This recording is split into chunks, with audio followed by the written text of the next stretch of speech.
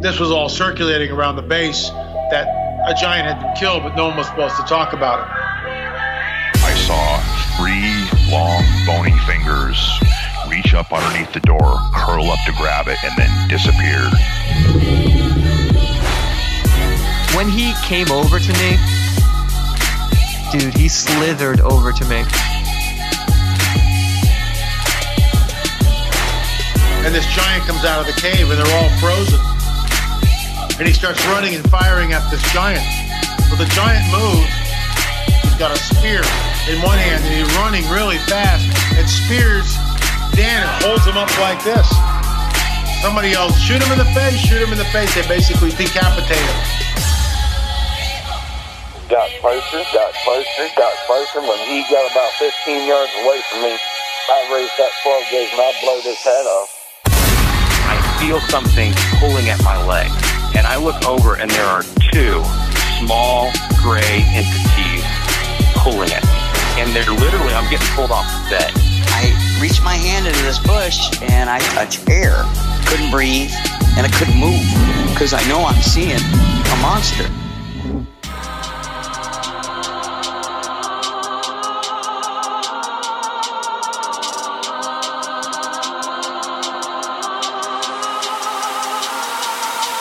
Yep.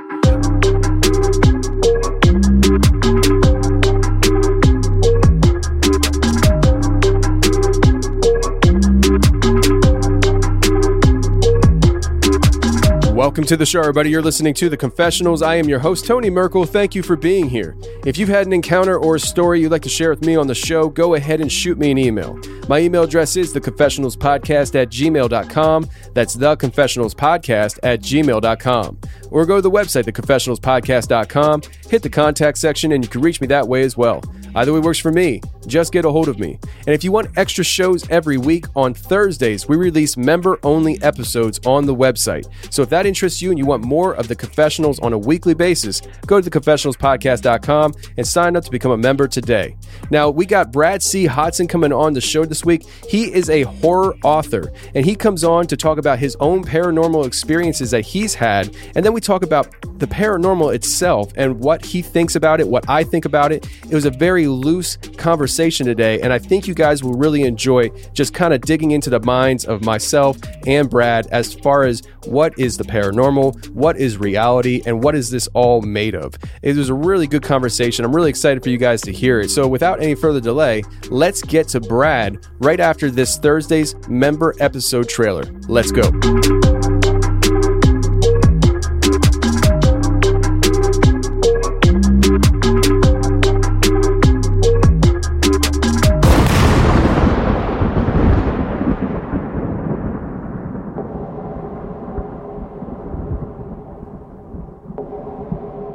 Yeah, I was like 15 years old, and my buddy was 14.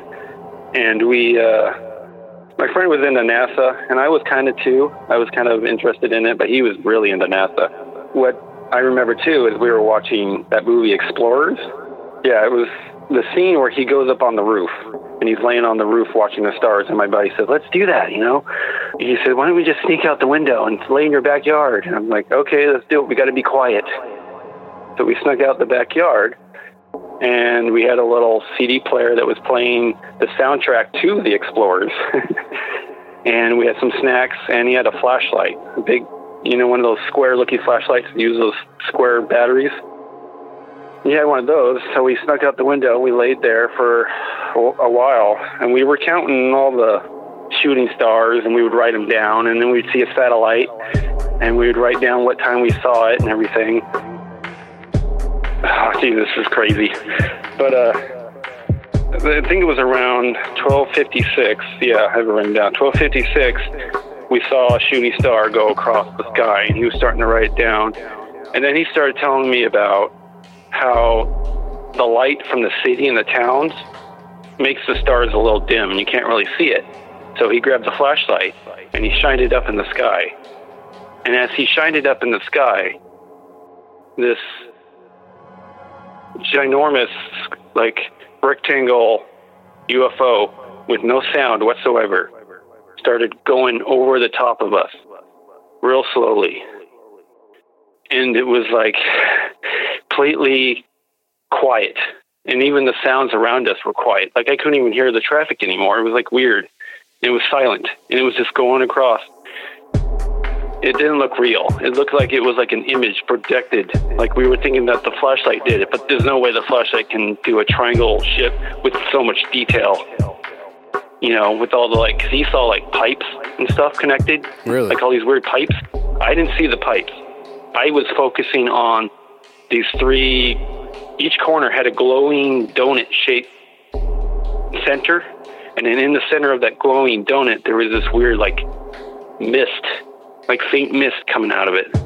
And I was focusing on that because the blue light was a light that I've never seen before.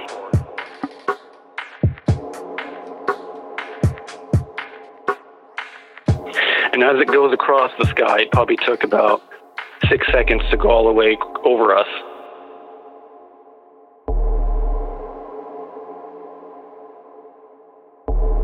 And, you know, and it's like, what the hell is that? And I kind of still watched it. And as it was going away, it faded. Like, it just, like, vanished.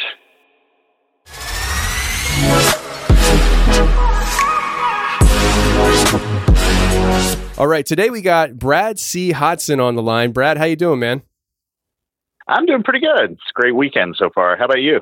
Doing great, man. So I don't really quite understand how we got connected. All I know is that we were supposed to do an interview a couple weeks ago. I called you, and you weren't expecting me to call. You had no idea who I was. And I have no idea how this interview got scheduled on my calendar, but I have your phone number, your email, your name, everything. And we had to reschedule it, but here we are, man, getting this thing done. I'm actually really excited to talk to you because you're a horror author, right? Yeah, that's correct. I've been writing professionally for about 10 years now.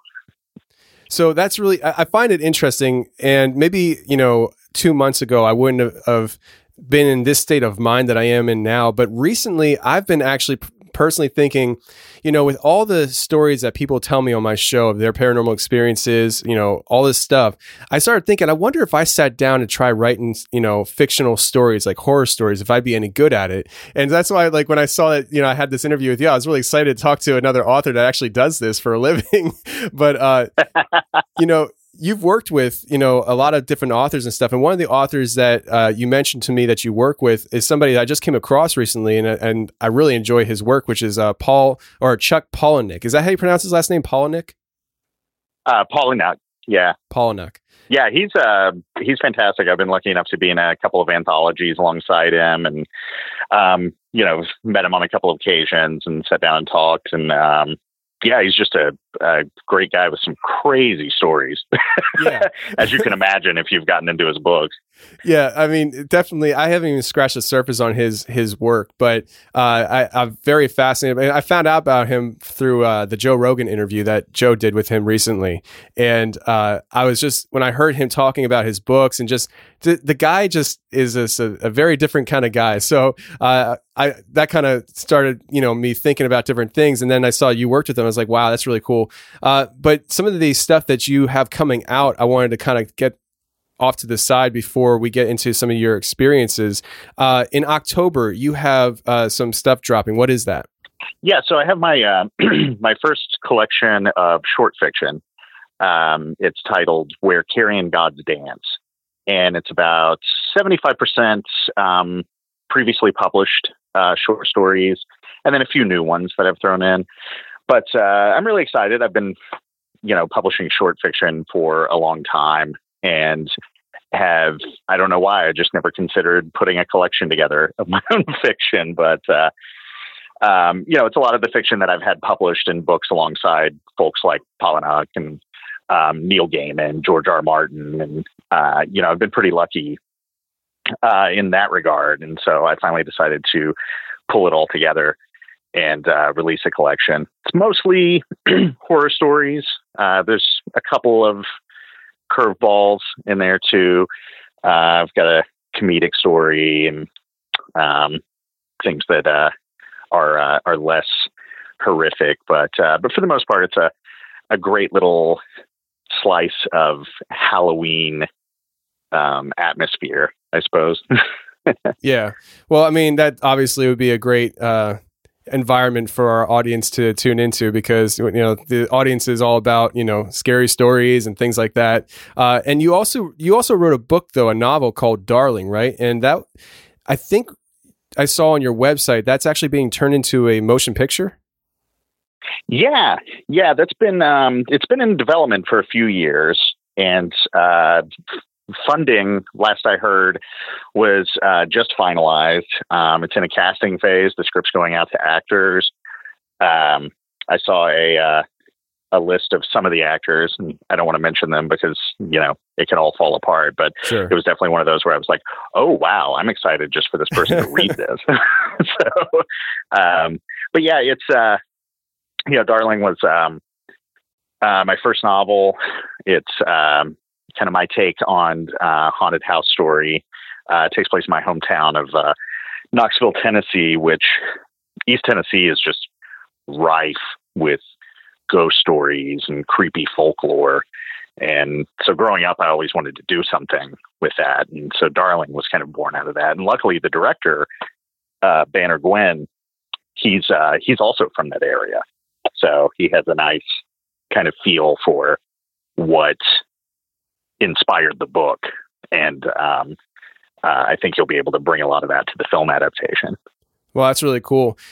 Is Darling something that, has anything to do with your personal experiences as a kid growing up, though, in the haunted house? A little bit. There's a lot of...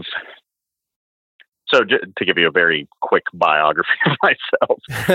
So my mother died about a month after I was born from complications with my birth. And my father watched her die and kind of went off the deep end. He ended up in prison, very kind of Faulkner-esque story to my background. So my grandparents raised me, and they were older. They grew up during the Depression in Appalachia, and I don't think we're at all equipped to deal with this situation. And so it was a big wound that was kind of on my family's life, and so that was just something I kind of grew up with, was how the death of someone can so strongly impact those around them for decades. And so that was a big piece of Darling. But the other piece was not only some of the creepy stuff I experienced, but my grandmother, again, grew up in, what they called the holler, depending on where you're from. Yeah. Just like backwoods Appalachia. Yep. And she had a ton of weird, creepy ghost stories. Some of which I remember vividly, things that she heard, and then things that supposedly happened to her and her sisters growing up. So kind of all that environment swirled together and became Darling. Wow, that's really interesting, because I guess there are times that people have experiences in life that kind of help it shape and mold their character, but also it can also shape and mold a book that they write as well. So that's really cool. So you're in East Texas, or East Tennessee, I should say, when you were a kid, and in the house you were living in, it was, for lack of better words, it was haunted, I guess, right? There were a lot of weird experiences, and it's one of those things that as an adult, I kind of look back on them and I can tend to be dismissive of them, because I'm like, well, I was a kid. I had no idea what was going on. And, there may have been a problem with the plumbing, et cetera, that I wasn't aware of at the time. But my grandmother, again, swore that the house was haunted. There was one story I remember that I always found creepy, where she had stayed up late watching television and everyone else was in bed, and she turned off all the lights and was walking down the dark hall to get to her bedroom and ran into a person. Wow. And the person grabbed her by the shoulder, and she reached over and flicked the light on the hall, and no one was in the hallway with her. And then for me as a kid, just a lot of weird, it was a 2-story house. And I think when I was around 12, I moved my bedroom into the downstairs area. And so I'd be like playing video games or whatnot. And I'd hear footsteps marching around upstairs and doors slamming. And I'd be like, oh, I'm going to go upstairs and see what's going on. I go upstairs and nobody was home. They'd gone to the grocery store. And would hear sometimes somebody call my name. Again, I'd be downstairs, only person at home, and I would hear what sounded like my grandmother yell down the stairs, Bradley? And I'd yell up, what? And there's no answer. I'd go upstairs. Nobody else was home. Those things creep me out. Oh, yeah. And again, as an adult, I try to be like, well, maybe that's some kind of psychological phenomenon that we're not aware of, where you sometimes hear your name called. And, that gives me some comfort during the day. And then at night when I'm sitting by myself, I'm like, no, I don't think that's what it was. Yeah. I mean, I can understand, the idea of trying to pass things off and stuff and trying to figure out what naturally could have been. I mean, I've had things happen to me in my life where I lay there in my bed and I'm like, what could that have been other than, a ghost or something like that? Cause I just want to find a natural explanation for it. When you were an adult though, you worked a graveyard shift, and that graveyard shift was in a building that was, I guess, known to be haunted. And you had, when I read this experience, I was like, wow, that's kind of eerie. You had an experience there. Yeah, this is basically like a Twilight Zone episode. And I've actually thought this happened over 10 years ago. And I've constantly been like, I want to write about this someday. And I just haven't figured out the right angle into it to make it a fictional story. Yeah. But, so it was the old, it was a post-production facility called Inner Sound. I live in Los Angeles now. And so it was down off Santa Monica Boulevard. And it was in the old EMI Records building where like Joplin and the Doors recorded back in the day. And everybody there said the place was haunted. But nobody had their own story. It was always like, oh, this guy who used to work here had this happen to him. And so I never thought anything of it. And I would pick up some extra money working security there over the weekends. And so there was this one Saturday where I was there, and it would be 12-hour shifts. And I was in the building all by myself. Building's locked up, had alarms on it. I'm basically there to answer the phone, take messages, and make sure nobody breaks in because there's a lot of expensive equipment. And I've been doing this for months, and it was a creepy place when nobody else was there, especially if you went into the areas where they recorded audio, because everything was soundproofed. And so as soon as you walk in, the environment just shifts, and you feel like a difference in the air pressure, and even the sound of your breath is being absorbed by the walls. So it was very put you off kilter immediately when you walked in. And, but I'd been doing it for months. Nothing weird happened. Had stopped even thinking of the ghost stories. And then this one day I'm sitting at the front desk and the phone rings, and I answer it, and nobody's on the other line. And I look down at the switchboard, and it says the call is coming from the machine room inside of the building. And so my first thought is that somebody's broken in. So I grabbed this big mag light. It was a 3-foot long steel thing that you could crack somebody's head open with. And I go search the building. I go into that room. I go into all the other rooms, look around. Nobody's in the building. Check all the doors. They're all locked. The alarms are armed. There's nobody in this building. No way someone could have gotten in and out of the building. So I kind of chalk it up to a fluke, like maybe something's wrong with the phone system. And I go back to the front desk, and I'm sitting there, and it's about 20, 30 minutes later, the phone rings again. This time it's coming from a break room that's right next to that machine room. I punch it up on the security monitor. Nobody's there. I go make my rounds again. Don't find any sign of anyone. Doors are locked. Alarms are armed. This keeps going on through the course of my 12-hour shift that day. Every 30 minutes or so, the phone will ring.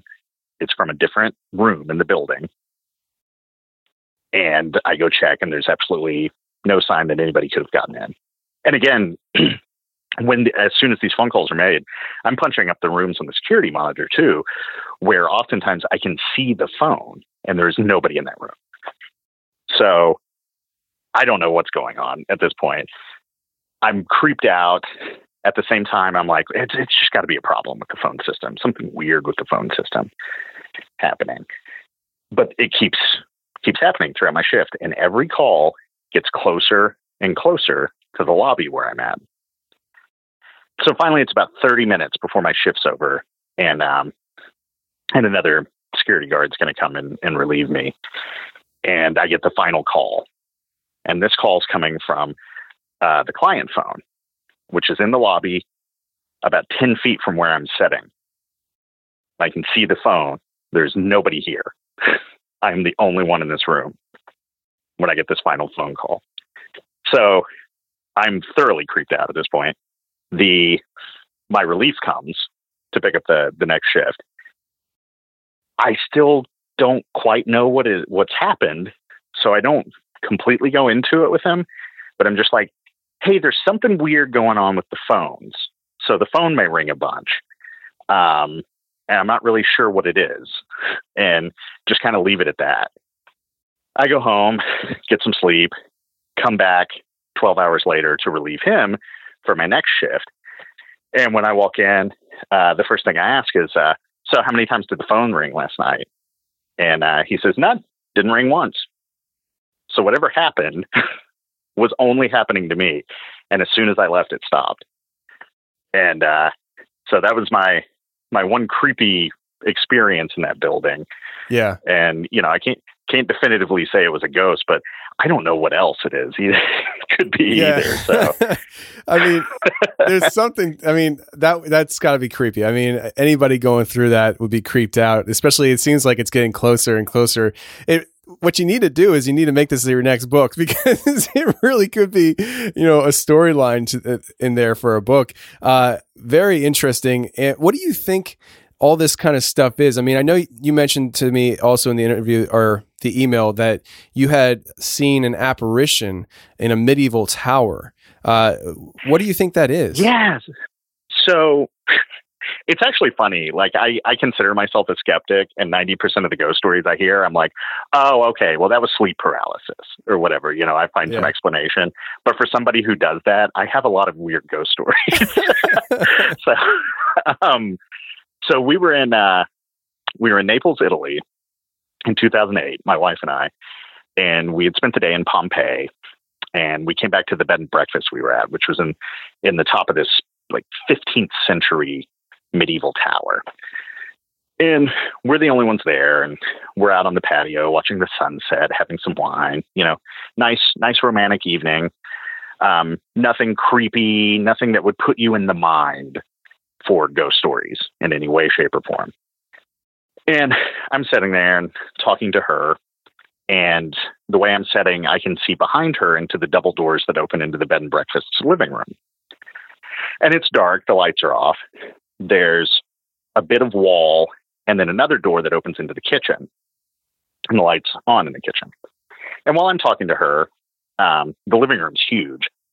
I see a man in kind of like a white blousey kind of shirt, something you'd see like guys wear on the beach in 1980s music videos, like very Duran Duran, and white pants, walk through the room. And I can vividly see him still. He was about 6 feet tall, kind of bronze skin, black hair, wearing all white.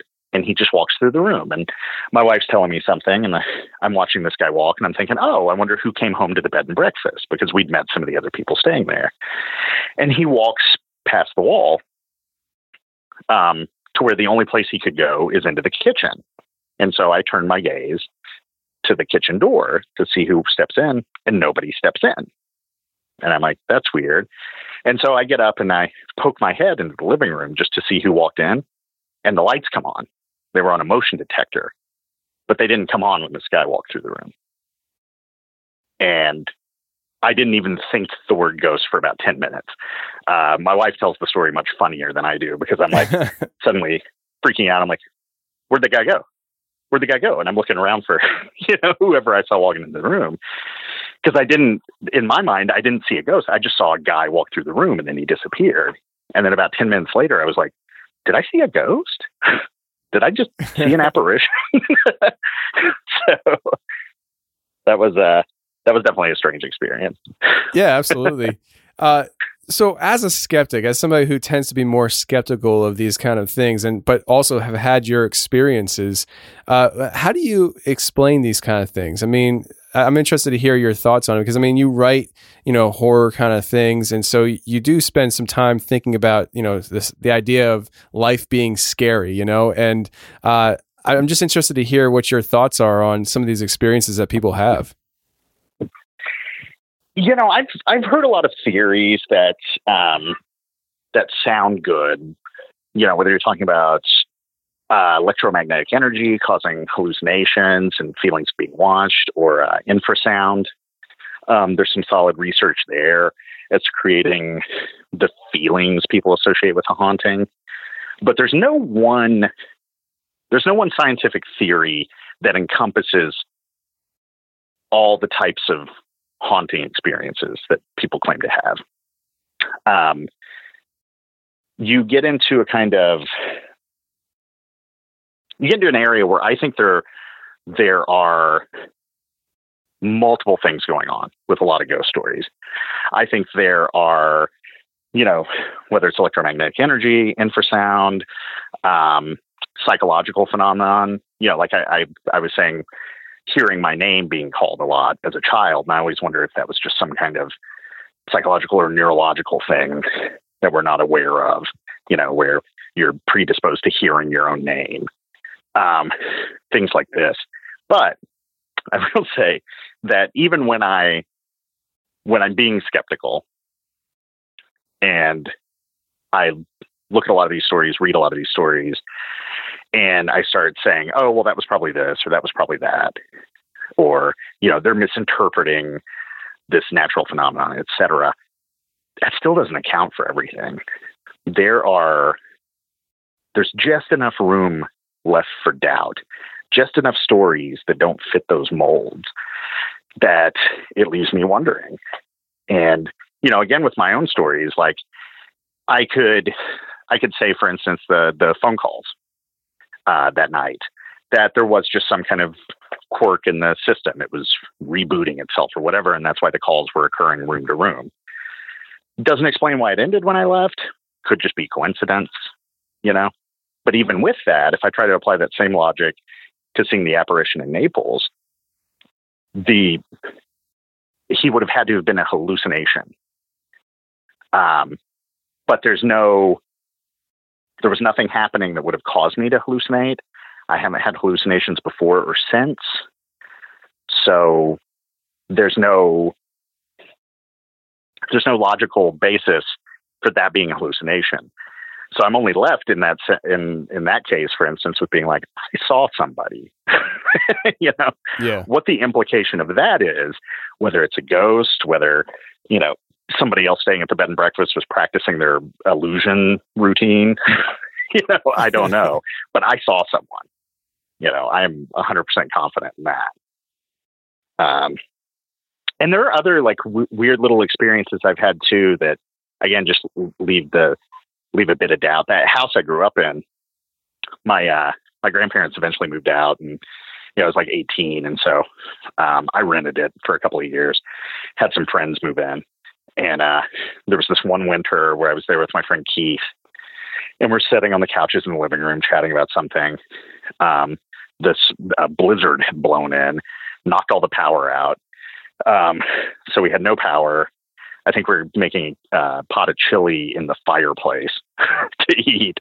And we heard somebody open the kitchen cabinets, rummage around in the dishes, and then close the cabinets. We're the only people home. And we looked around the house and nobody was there. And that was an experience I shared with somebody else. We both heard that. So again, I'm left with the question of like, well, what was it? It couldn't have been a hallucination because we shared it. Exactly. Yeah. I look at a lot of different things. I mean, I have people on the show that have had many different types of experiences. We cover a lot of different stuff on the show. And, some of it is just, your traditional simple hauntings, and some of it's more extreme. And the more extreme it gets, the harder it is for, people to fathom and let alone believe. But when when I sit back and I start thinking about things, one of the things that I've been hearing more and more about recently over the last couple of years, and I don't understand it at all completely, even remotely, but the idea of quantum physics and how that might possibly explain some of the paranormal experiences that people are having. When I hear somebody talking about quantum physics, it really sounds paranormal to me because it's such a strange type of physics that they're just now starting to scratch the surface on. But and I couldn't even go into describing exactly what they're saying happens. But basically, things that should be predictable aren't able to be predicted on a quantum level. And I wonder if, 10, 15, 20, 50 years down the road, if we'll be looking back and saying quantum physics explains a lot of these paranormal type events people are having. But even at that, I don't know if it will explain everything that people have had. It's just a very interesting route of thinking that I've been thinking on recently. And, it is what it is. But yeah. Yeah, it's really interesting because when you're like tourists like us, obviously I'm not a physicist. You come across a lot of things like Einstein's spooky action at a distance. For instance, where and I'm probably totally butchering this, and somebody who's a physicist is going to comment on this episode and be like, that guy's an idiot. But, two particles that are linked but can be millions of miles away from each other. If you affect one particle, you turn it clockwise, the other particle will still have that effect, even though in space they're not touching each other. So quantum physics brings up a lot of weird areas. I have seen some people who know more about that than I do kind of refute that could explain hauntings. But I think one of the problems with that is that there's a lot of cultural baggage with hauntings. And if you're talking about, a ghost being the spirit of a dead person, that's something that's been brought up in every culture since the beginning of time. I mean, you can go back to the Odyssey and, when Odysseus is having to feed blood to the spirits in order for them to speak to him. Right. Every culture on the face of the earth from the beginning of time has had ghost stories, which to me is one of the things that also lends credence to there being something behind it. Again, whether that's a scientific or psychological phenomenon or something else, that it's not just people making it up. It's not lies.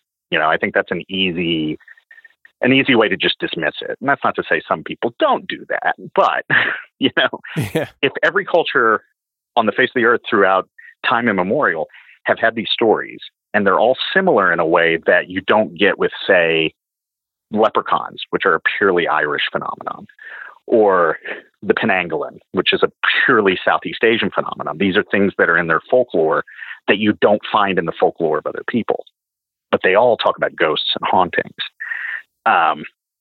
Now that's a long-winded way to say, not only do I think something is going on there, but that's how we are culturally conditioned to view whatever this activity is that we're experiencing, whatever these anomalies are. And so I think there is a possibility that science might one day explain it, and it might not be anything even remotely similar to how we view it. And I find that really fascinating. I mean, you think of something like the radio. Radio waves existed since the Big Bang. But until Marconi built a radio, no one was able to pick them up. No one was able to listen to them. No one was able to transmit messages until Marconi created the radio. And so I always wonder, is that what some of this is? Is there some, equivalent to radio waves that we don't know about yet because we haven't been able to develop the technology to detect them? Yeah. And, it's even like with technology itself. I mean, if you were to be able to travel back in time to, let's just say 1650, and you pull out your iPhone, that would be witchcraft back then. That would be paranormal witchcraft. Yeah. And you'd get probably burned at the stakes for. And now we just call it science, Yeah. I think Arthur C. Clarke had that famous quote that, again, I'm probably butchering this, but any technology sufficiently advanced is indistinguishable from magic. And I think that holds true. That, whatever is behind these things, again, I think there's probably dozens of reasons. I think if there's a scientific explanation we can find one day, each one of the ghost stories I've told you I've experienced probably has a different reason behind it. It's not the one thing that caused all of them. But as a horror writer and somebody who likes stories and somebody who likes mystery and someone who likes to creep himself out at night, I also don't want to completely discount the possibility that there is some kind of intelligence, right. Creeping in on me at night. And, that's fantastic thinking. It's magical thinking, but, no matter how skeptical I try to be, I can't rid myself of that, whether it's comforting or it's just that I like the chill of the unknown. I don't know, but that's always going to be a part of my brain. Yeah, me too. I mean, I'm unapologetic as to my levels of belief. I mean, I very much believe that paranormal stuff, it really happens. It really goes on. What it is, we don't know. I don't know. And that's why I try to stay neutral on it. I mean, I have my thoughts and opinions on things, but at the end of the day, I put my head down on my pillow and I believe that people are experiencing these crazy things. What it is, I don't know. But it's very fascinating. And I like that quote you mentioned earlier. It's very true. It's just one of those things where we live in a world where there's a lot of oddities, and just because we can't explain something doesn't mean it's not happening around us. And right, and it doesn't mean that it's happening the way we think we do. True. And that's again, I think an easy go-to, and this is where I'm a jerk to both believers and skeptics, I guess. It's easy to discount people's stories of hauntings with just a blanket like, oh, they're making it up. It's their imagination run wild.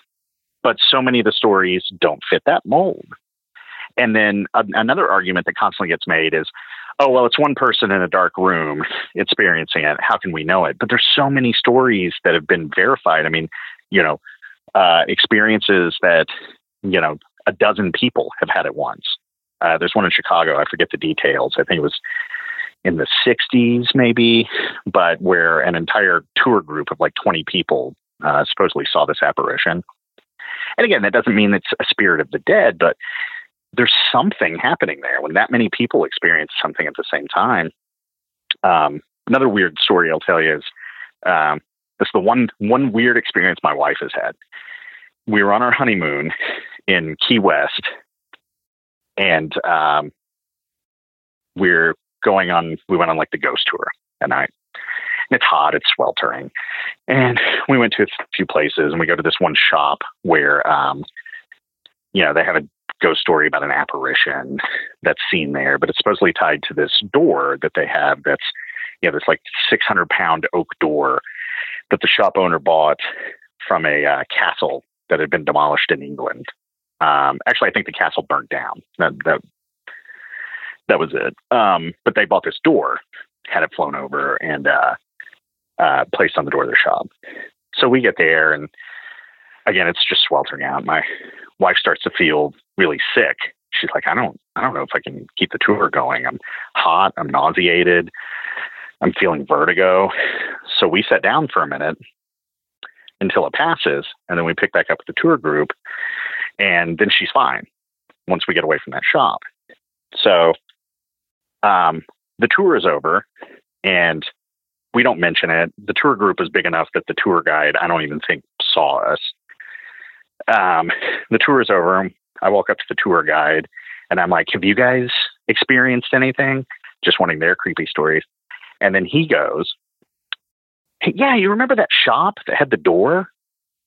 We sometimes get a lot of people there who start getting sick and they feel hot. It's as though they're like inhaling smoke, trapped in a fire, kind of the same symptoms. And he's like, a couple of our tour guides experienced that too. And I was like, oh, that's what happened to my wife. Again, not even occurring to me that there might have been some kind of, ghost story there, creating the symptoms, just like, oh, she's hot and she sat down, which could have been the case. But it was so strange to me that she had a weird experience that was then verified by the tour guide, and supposedly dozens of people had experienced, and we didn't know about it beforehand. Right.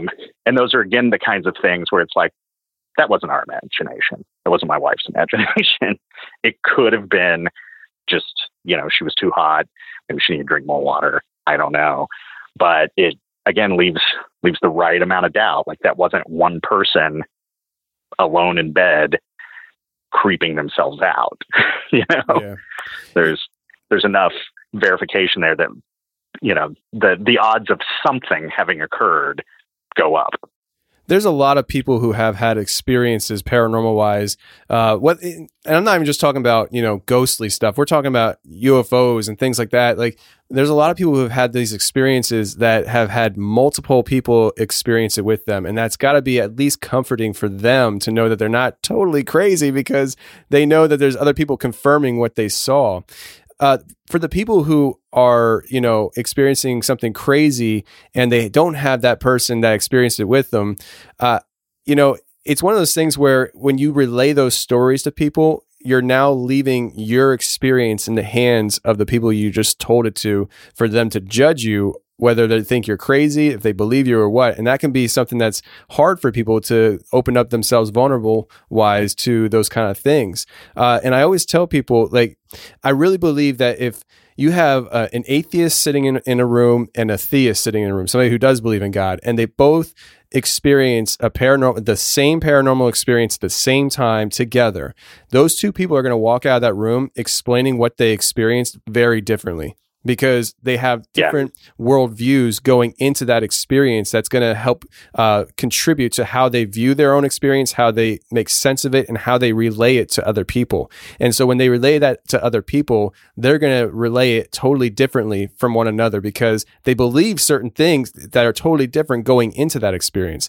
And that's why I really try to keep an open mind to people as to when people are telling me things, because I have my own worldview that I view the world in. And that does shape and mold how I listen to people's experiences, but it also would, for them, it shapes and molds how they tell their experiences. And so that's why I try to keep a very open mind when it comes to all these different things people have going on. Yeah. I mean, there's no, that type of cultural baggage, again, when you bring it into one of these stories, it could lead you in a dozen directions and might be completely off the mark. But again, when it's the shared experiences, it's incredibly hard to just completely discount it. I mean, even like you said, even a diehard skeptic, atheist, doesn't believe there's anything behind these, could experience something and just say, well, I obviously suffered sleep paralysis last night. Maybe I should go to my doctor. But there's a theory I've always liked. It's named after a made-for-TV British movie from the 70s called The Stone Tape, but the theory is called the Stone Tape theory. And the idea is, a lot of ghost hunters and, et cetera, they claim that there's fluctuations in electromagnetic fields where there's a haunting. And what the Stone Tape theory posits is, older recording mediums, VHS tapes, cassettes, et cetera, they use magnetic tape to record audio and video. And the magnetism is what imprints that on the tape and is how you play it back. And so as the Stone Tape theory goes, is that there's types of environments and certain conditions that we're not yet aware of, to where the environment can actually record things that are happening in it and then somehow play those back. I've always found that fascinating too, whether that's true or not. If you want to get into seeing apparitions or hearing noises and again, these shared things, it's a very fascinating idea. I recently sold a screenplay kind of based on the same idea, but of course I take that in a direction where it's like, they're sure that's what's going on. They create a device to allow them to play it back, and then it ends up like, oh no, we're wrong. We've actually punched a hole into, the other world and spirits are coming through. Because again, I just can't leave that to the side. The company Volkswagen sells more sausages than cars. When zebras are running away from lions, they fart loudly with every stride. There are whales alive today who were alive before Moby Dick was ever even written. I spit my last breath at thee, thou damned whale! Why am I talking to you about these random facts? Well, these are some random facts that are covered on a podcast I recently discovered called No Such Thing as Fish. It's one of Britain's biggest podcasts, and the podcast has been running for more than 5 years and is a spin-off of the BBC TV comedy show QI, which has been shown in the US on BritBox and Hulu. Dan, James, Anna, and Andy started out as researchers and writers for that program, uncovering funny, amazing, bizarre facts that comedians could talk about. Now, each week, these 4 people present their favorite facts they found in the last 7 days, and all discuss and riff off each other's discoveries, throwing in their own related facts and jokes. I'm telling you guys, this is a show that I have literally put in part of my rotation now because my job is stressful, my job is lonely, and these guys make me laugh and educate me at the same time. And really, that's something that you can't beat. I really enjoyed this show, No Such Thing as Fish, and I highly recommend you guys check it out. Just give it 1 episode. All you need to do is give it 1 episode, and I'm telling you, you're going to be hooked. Check them out right after this episode ends, and you can listen to them on any of your favorite podcast players, such as Apple Podcasts and Spotify. We talk about a lot of different things on the show, and I just came off an interview a couple hours ago where I was talking to a guy about the idea of, living in a simulation and punching holes into other worlds and what could come through. Elon Musk, everybody, most people, unless they're haters, would say that he's a genius. Like, he's very intelligent, and he's convinced that we live in a matrix, or not a matrix, but a simulation is what he says. And so if he could have one question answered of all the questions he has, it would be, what's on the other side of the simulation? When you have one of the smartest guys in our time that we've ever seen saying things like that, it really makes you wonder, what's going on here, because he's not convinced that this is actually real. Well, and if we were to live in a simulation, if you start thinking of things like, I think the Matrix dealt with this. It's been forever since I've seen those, but the ghosts and deja vu are little like glitches in code. And the idea that if you were in a simulation, somebody who kind of knew how to hack that simulation, would it look any different from magic? Would being inside the simulation and trying to hack the simulation, would you basically have to perform rituals and things? Now, this is my writer brain talking, of course. I'm not actually saying like, John Dee, the Queen Elizabeth's court magician, was a master hacker, but but it's fascinating to think about these things. Because there's so little we know about the nature of the world and the nature of reality. And we're learning more all the time. And sometimes what we learn closes doors, but it opens several more. And who's to say, when I'm an old man and I'm sitting on in a rocking chair on my porch telling my grandkids a ghost story, that they're going to be like, oh, Granddad, that was just you misinterpreting Phasma recollection or whatever. Yeah. Because if you think about it, future generations, they seem to be getting smarter and smarter at a younger age because they have access to technology and things like that we didn't have growing up. And so I totally could see future generations, young kids being like, you're stupid for thinking that, that's easily explainable. And you get to like a weird area too. Like I was telling you, my grandmother had just tons of stories. And there's one that always stuck with me where I think she was like 14 at the time. And she and her sisters were walking home from somewhere. And again, this is like, backwoods Appalachia. This would have been like, I don't know, 40s, 50s. And it's dark and they're walking back from somewhere and they cross over some railroad tracks and they hear somebody following them. And they look back and all they see is like a big shadow. And, this continues and they start to get creeped out because they're young girls and being followed by a guy in the middle of nowhere. Who knows what's going to happen? And then they pass under a street light. And when they get far enough ahead of the street light to where the guy should be under the street light, they turn and it's a railroad worker standing there with no head. So they all scream and they take off running. And they go, they get home. They shut the gate behind him, and they run up to the porch, and they look, and this headless railroad worker standing at the gate, and then he turns around and he walks off. And it always creeped me out as a kid. But then I got older, and I was like, that's a folk story. Like, I don't think that happened. I think you heard that, and then you were telling it to us, not intending to lie to us as children, but you were just trying to tell us a scary story, et cetera, et cetera. But who knows? I mean, those folk stories have to have a basis in something. So it's kind of like, it becomes Ouroboros, the snake that eats its own tail. You can go round and round. Well, here's an explanation for that, but here's a doubt. And then here's another explanation, and here's a doubt. And you just go round and round being like, I believe, I don't believe. Yeah, I totally get it. I mean, I've talked to so many different types of people through what I do and stuff. And basically it boils down to people don't know. They just don't know. And so it's just left up to the interpretation of the person receiving the stories, which I just think it's a beautiful scenario for me. I mean, I love the fact that every week I put out shows where people are telling their scary stories of what they've been through paranormal wise or whatever. And at the end of the day, when I put that out, it's now out of my hands. It's out of the person telling the story's hands. It's now in the hands of the audience. And each and every single one of those people have to sit there, listen to it, and make a decision whether they believe or they don't believe. And either way's fine. It's just, I love that. Yeah. I love the environment that what I have with the show offers to people. It's just this really raw, genuine environment where it's just like, here's the story. Now you decide. And I just love that. It's a very kind of cool update to, a long history of oral legends that we have, that now these oral legends can get passed on in the form of a podcast or, a YouTube channel or whatever. And, it almost gets to the point where, like, whether it really happened or not is moot, Yeah. It's more about, does the person telling it believe it happened?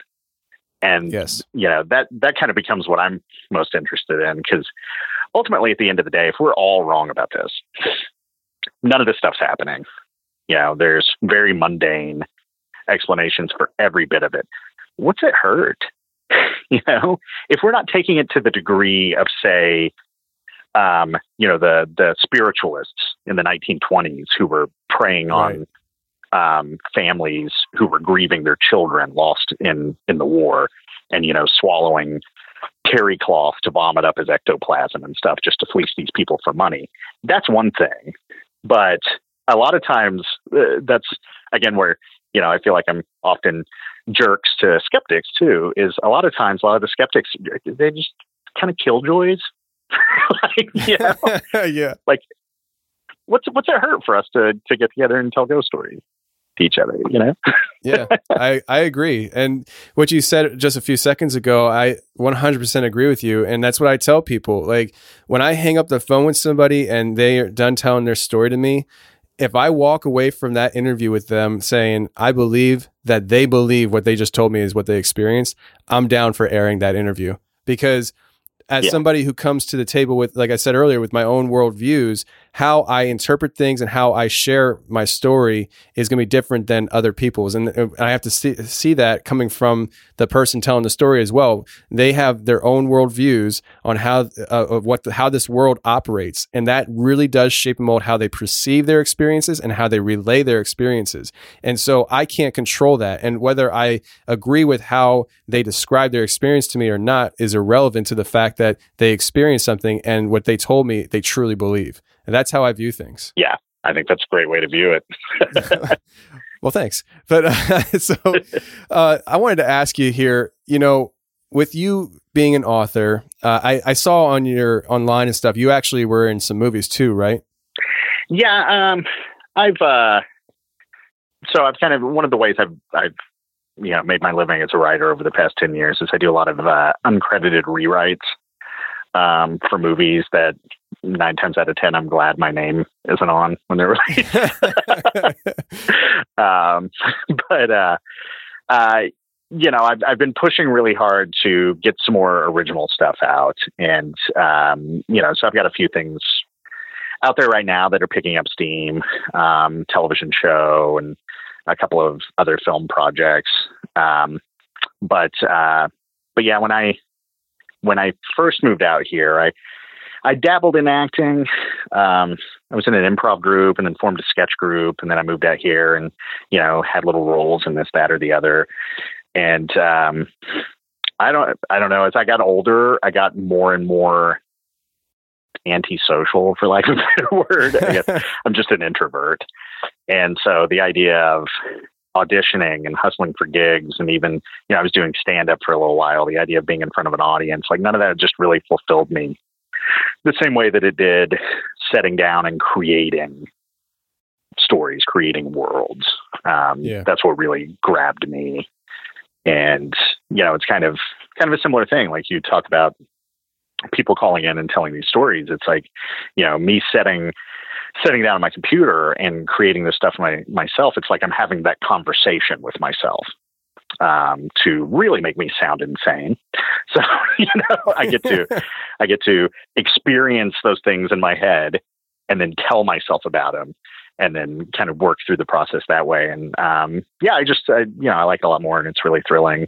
That's not to say I wouldn't do something act in a film or TV show again, if something came along that was fun and, I didn't have to go through the horrible hustle actors do.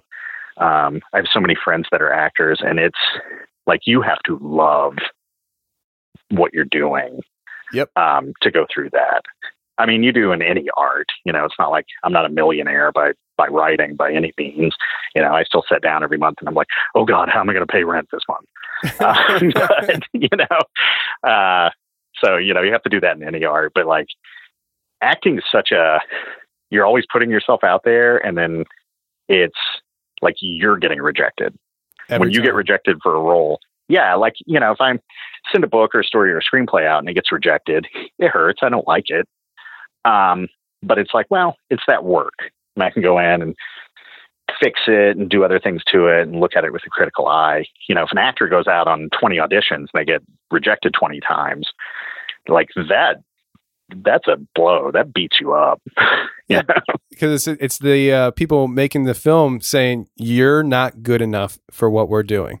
It's and some of those people have no decorum at all. It's not polite. Like I know actors who have been told just straight up like, you're too fat for this role. Yeah. And like friends of mine who are not in any way, shape, or form fat, like you would be like, that is one hot chick right there.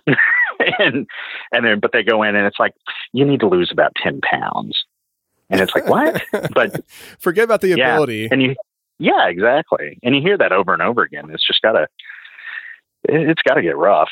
Yeah. I mean, my wife, she used to act, and she did a lot of plays. I mean, she's been in over 30 productions, and she was the lead in most of them. And one of her things was she always wanted to kind of get into movies and things like that. But as she got older, it's the same exact thing with you. She just started losing the passion for the hustle, and my wife is introverted. So it's the idea of going and, putting yourself out there to be rejected by people you really don't care to have their opinion about your life anyways, and all that stuff. It's just like not interested.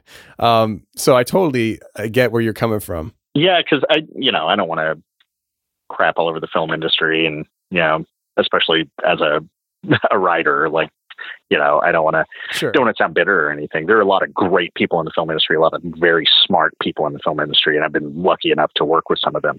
But there are also people who whether it's you go in to pitch a script or you're going to audition, who it's just a job for them, and they actually kind of hate what they're doing. And so they don't like you, and they're not very knowledgeable about film and could care less. And so you get rejected by those people. It's like, why do I even care to listen to your opinion? How did you get that job?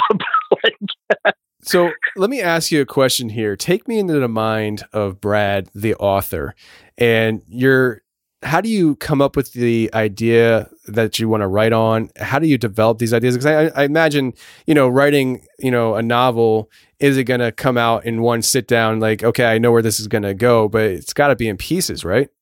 Yeah. It's really weird. Like I've never come up with a stock answer for where stuff comes from, because it's just a host of different things. Like with books a lot, I might get like a scene in my head with a book or a movie, and it might be a scene like in the middle of it, you know, something creepy or something emotional or something funny, whatever. And then that scene kind of sticks in my head, and then other ideas I have start connecting to that scene until I have enough where I'm like, I think I've got a book here, or I think I have a script here. And then I can sit down and start fleshing out around that, trying to figure out, all right, where's the start? Where's it end? What's my story here? What's my theme? Sometimes it's a sentence that pops in my head. I get that a lot with short stories. You know, I'll just be like in the shower or something, and the opening line pops in my head, and I'm like, I want to see where that goes. And so, you know, I just sit down and start writing to kind of figure it out for myself. Like sometimes writing is like reading. You know, with some projects I sit down and I outline meticulously, and then with other ones I sit down and I just start writing and I see what pops up. And, you know, that's very exciting and thrilling. Also very messy. Usually requires a lot of rewriting, a lot of editing after the fact. But that's really thrilling, especially when you get something that you really enjoy out of that. Again, I've had a lot of luck with short stories in that regard, where I'll just sit down and be like, I don't know what this is. I have this sentence or this image pop in my head. I just want to see where it goes. And, you know, then you like what you ended up with, and you actually manage to sell it, and it gets published next to, you know, one of your favorite authors, and you're like, oh, wow, this was a thrilling experience. And then the next time you sit down to do it, you're like, oh, this is crap. But there was I think it was Harlan Ellison said this, and I'm giving like third-hand information. I think I read this on Dan Simmons' website, quoting Harlan Ellison, but had this analogy of you have this machine that's covered in like blinking lights, and it's making these like whirring and chirping noises, and that's your core idea. And before you can work on that idea, you have to walk it out to the swamp of your subconscious and just kind of toss it in. And it might sit there for months. But as it sits at the bottom of the swamp, creatures start swimming around it and getting stuck to it, and vines and things grow over it, and sludge coats it, and these other things attached to it. And then when it's ready to be written about, it'll crawl itself out of the swamp to reveal itself to you. And I've always kind of liked that idea that, you know, a lot of times things set and percolate for a long time, and, you know, I'll have an idea that I love and I don't know what to do with it. And then 6 years later, I'll have a second idea, and I'm like, those two things go together, and then boom, now I have a story. You know? I find that I find that very inspirational. I don't know if anybody else will and stuff, but for me, because like I said in the beginning and stuff, recently I've been thinking about trying, you know, to write something, because I have so many people's experiences that get thrown my way. And I have all these different takes on paranormal and horror and scary stuff that people go through. I've thought about trying to write something, you know, that is, you know, along the lines of, you know, fictional scary stories based off of true stories or whatever. And hearing that kind of the process is kind of inspirational. One thing I forgot to mention that I wanted to bring up is, are you connected to this, I guess it's a novel or something called 18 Wheels of Horror? Oh yeah. Yeah. I have a story in that. That's what I thought. Yeah. It's, I've got that's a anthology put together by, Eric Miller, who's a very talented writer himself, screenwriter also. And he, yeah, he put together a really nice anthology there. It's all trucking related stories. Yeah. And, growing up in the South, obviously like trucking culture, you know, is bigger there, and especially when I was a kid. And then my real father, long after he finally got out of jail, drove a truck for a long time. So I heard a lot of weird stories about it. So that was a kind of a fun one to dive into. I based it all around the story I have in there. This exit I would always pass driving down to visit my wife before we got married. She lived in Birmingham, Alabama. And along that route, just in the middle of nowhere, no lights, no communities, nothing. And then you come across this exit called Rising Fawn, and there's this massive like truck stop there. So I'd always stop there and get a coffee. And so I just kind of wrote this very like Twilight Zone-esque kind of psychological ghostish story set around that truck stop. That was a lot of fun. Yeah, I come from the trucker lineage. My dad's a trucker. I'm still currently a full-time trucker. I do the show in my off hours, which takes me into the early morning. But I mean, I just found it really interesting. So you know the story. Oh yeah, I mean, truckers love telling their stories, to be honest with you. And I actually have a show that I'm working on. It's a slow process because it takes a lot to really put on a good podcast, and it's time and energy that I don't have right now. But I do have like the first couple episodes done and the logo done. It's called Hammer Lane Legends, and it's going to be just a show like the one I have here, where it's truckers coming forward and just sharing their crazy experiences. It could be paranormal related, or it could be, I had this one guy come on that I interviewed that he was coming from Canada to Florida, and somewhere in Canada, as he's approaching the border, he actually had this car, and he noticed the car at first because it was a really nice car, come flying up next to him, cut him off, slam on the brakes. The guy gets out of the car on this bridge and just runs off the bridge, just killed himself right in front of the trucker. What? Yeah. And so he gets down to the border and he said, there's a guy that just committed suicide off the bridge back there. And they looked at him, they looked at the bridge, and they said, all right, we'll take care of it. Like it's something that happens all the time,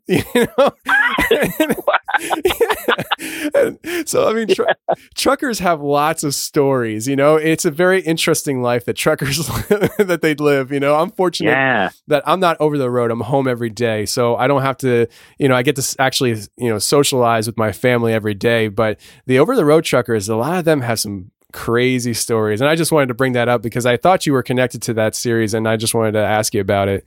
But before we get out of here, I want to just kind of bring it back around to some of the things that I want people to check out of yours. And one thing we didn't mention in the beginning is an actual I guess you described it as a low budget horror comedy that people can stream, right? Yeah, it's called it was originally George's Intervention. The distributor renamed it George A Zombie Intervention. So you know exactly what you're getting when you come in. But that was our first feature, ultra low budget. We had no money to put into it. We were lucky enough to get some great cast members. It's got some fun cameos in it, like Brink Stevens, Lloyd Kaufman from Trauma fame is in it. So, it's just a fun little movie. If you're into low budget horror comedies, that's one I'd check out. I do a lot of voice work in it. I never appear on screen, but I voice, like we have a little kind of cartoon at the beginning that explains the zombie world and our rules for zombies and stuff. But that was a lot of fun. That was probably, when did we do that? Maybe 12 years ago that we actually shot it. Okay. I think it originally came out on DVD 2009 or 2010. Recently had a Blu-ray release, and is now up on Amazon Prime Video. So, it's like I said, it's a fun little film. Don't expect a big budget or anything. By any means.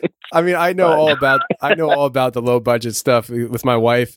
I mean, I actually had a group of people come out to my house one night, and they filmed almost an entire, I guess it was a short film overnight at my house, and my wife was in it and stuff. That's why I let them do it. But I mean, they used my house for free, and I was up all night and I had to work the next day and all that stuff. But, low budget films, there's art though behind that, the low budget aspect of things, because you don't have a huge budget to do all the special effects and things like that. So you have to get creative with how you go about doing things.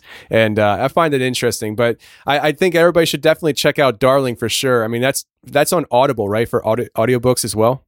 Yeah. The audiobook came out around last Halloween. So that's on Audible. Unfortunately, since I originally wrote the book, that's become a very popular title. for whatever reason. Really? I was a little bit ahead of the curve there.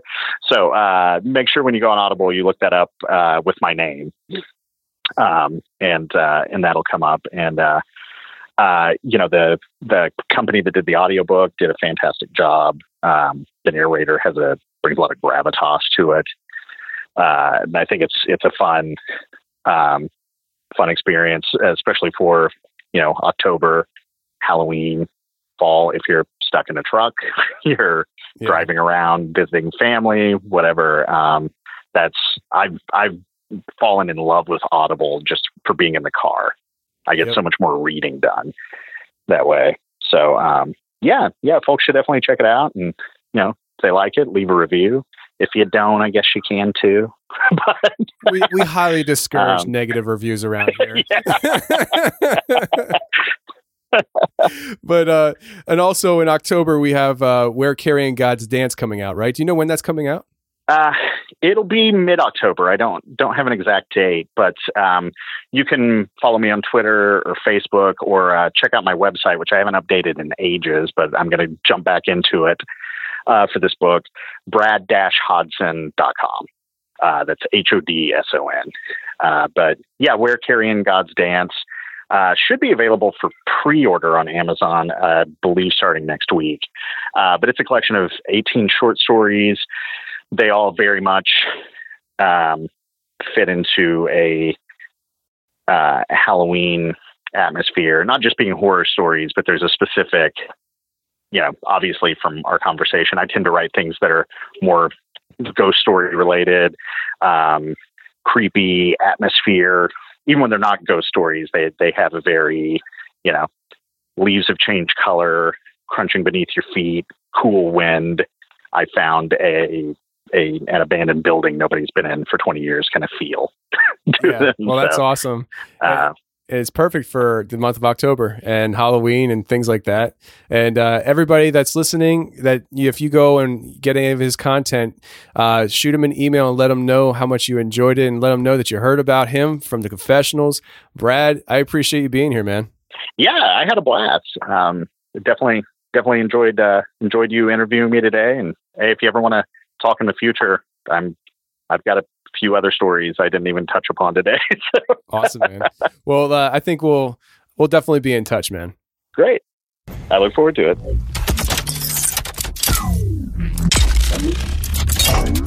Well, that's the show, everybody. I really hope you enjoyed it. And if you did enjoy it, please share the show with your friends. Facebook, Instagram, Twitter, Snapchat, TikTok, email, bulletin boards, word of mouth. I don't care how you share the show, but if you enjoyed the show, please share it with your friends, because that is the best thing you can do to help support the show on a weekly basis. And I want to let everybody know I'm thinking about dabbling with the video side of things for the YouTube channel.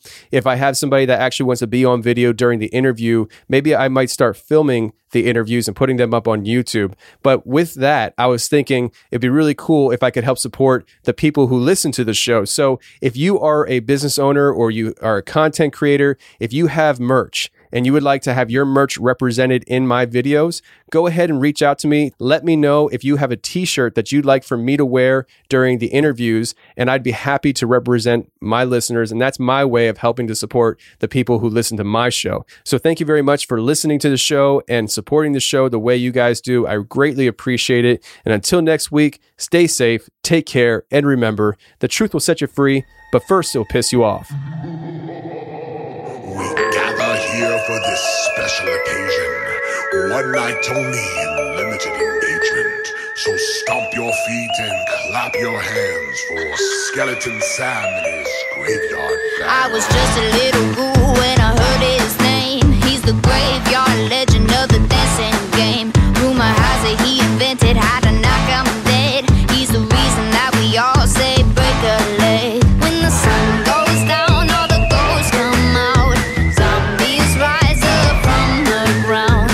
Monsters come from all the lands just to see the bones on Skeleton Sam. Dance, dance, dance, the way he move you in a trance, trance, trance. Ooh, we make you wanna dance, dance, dance until you get shaking every bone like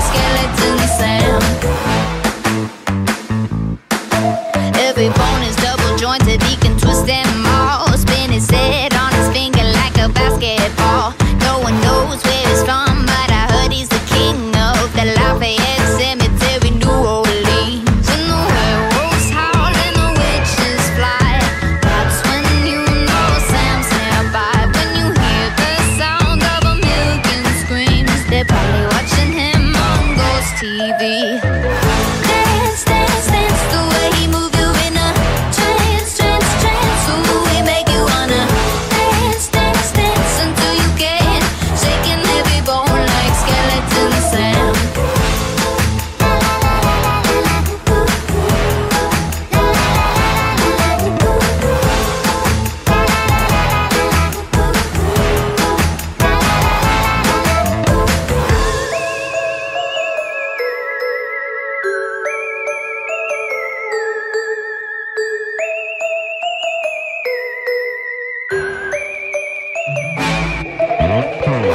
Dance, dance, dance, the way he move you in a trance, trance, trance. Ooh, we make you wanna dance, dance, dance until you can't. Shaking every bone like skeleton Sam.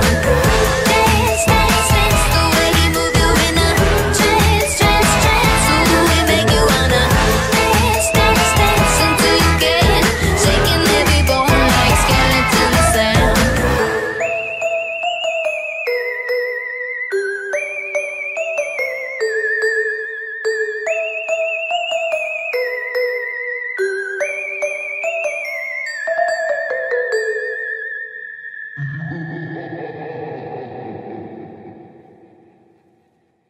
It's in your phone.